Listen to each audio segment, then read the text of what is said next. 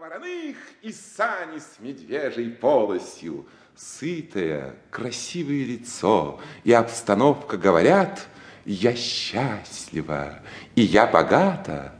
Не верьте. Я ряженая. Завтра или послезавтра барон сойдется с Надин и снимет с меня все это. Да, я только ряженая. На суде. На суде адвокат защищает подсудимую. Господа присяжные, это хорошенькая женщина с печальным лицом, невинная. Видит Бог, что она невинна. Глаза адвоката горят, щеки его пылают, в голосе слышны слезы. Он страдает за подсудимую. Если ее обвинят, я умру с горя. Публика слушает его, замирает от наслаждения, боится, чтобы он не кончил. Он поэт, шепчут слушатели. Нет, я только нарядился поэтом.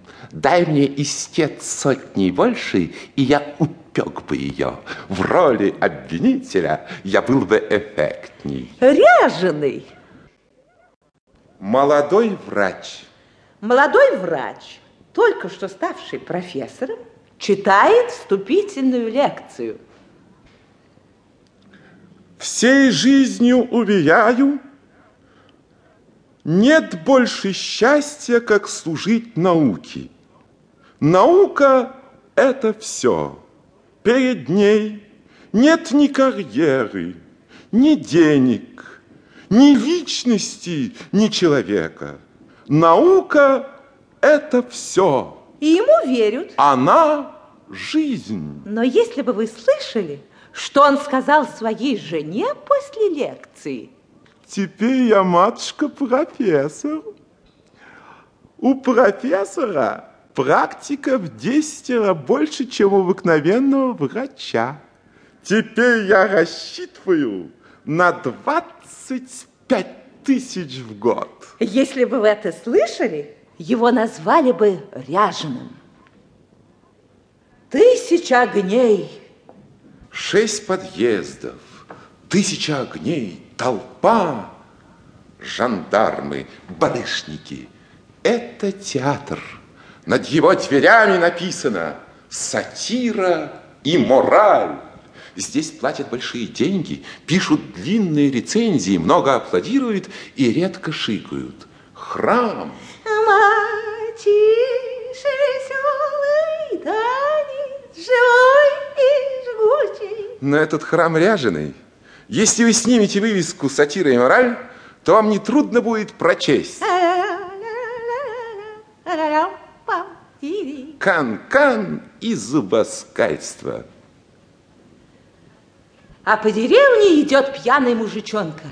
Поет и визжит на гармонике. На лице его пьяное умиление.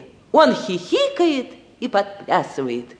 Бывали веселые, говорил я молодец. Ему весело живется, не правда ли? Не знал тоски, кручинушки, был вольный удалец. Нет, он ряженый. Жрать хочется. Замечательный рассказ. Вот эти 2 шутки вы знаете? Конечно. Ну, давайте сыграем. Ну что ж, давайте. Только помните, вот про это Чехов говорил.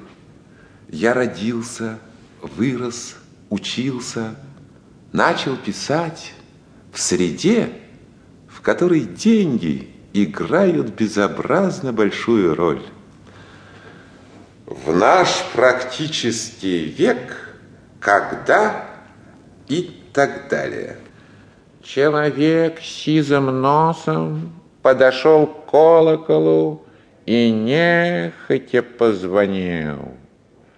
Первый звонок. Публика, да то ли покойно и беспокойно забегала, засуетилась. По платформе затарахтели тележки с багажом. Послышались прощания, громкие всхлипывания, женские голоса.